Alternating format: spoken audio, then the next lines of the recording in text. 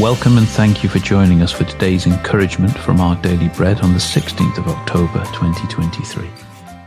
The Bible reading today is Exodus 4, 1-5. Moses answered, "What if they do not believe me, or listen to me and say, 'The Lord did not appear to you'?"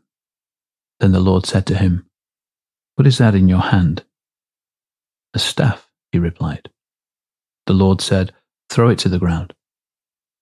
Moses threw it on the ground, and it became a snake, and he ran from it.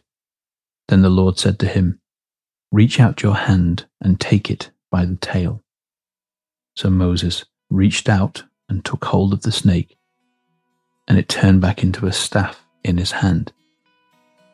"This," said the Lord, "is so that they may believe that the Lord, the God of their fathers, the God of Abraham, the God of Isaac, and the God of Jacob, has appeared to you."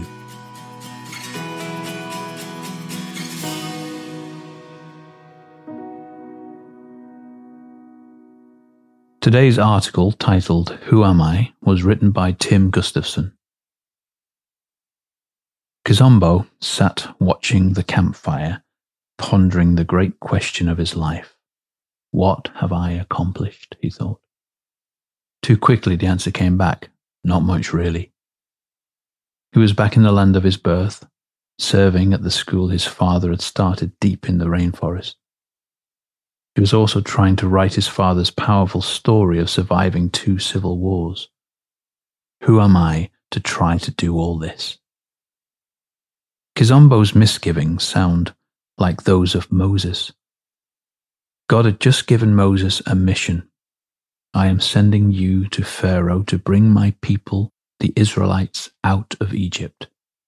Moses replied, "Who am I?" After some weak excuses from Moses, God asked him, "What is that in your hand?" It was a staff. At God's direction, Moses threw it on the ground. The staff turned into a snake. Against his instincts, Moses picked it up. Again, it became a staff. In God's power, Moses could face Pharaoh. He literally had one of the gods of Egypt, a snake, in his hand. Egypt's gods were no threat to that of the one true God. Kizombo thought of Moses, and he sensed God's answer.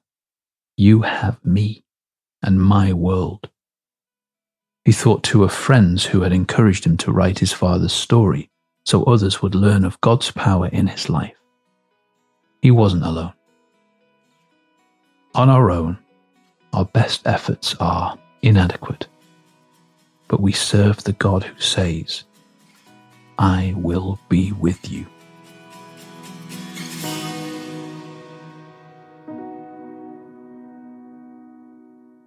Let's pray. Father, with you I lack nothing, no matter the situation. Amen. Thanks for listening today. My name is Andrew, and today's encouragement was provided by Our Daily Bread Ministries.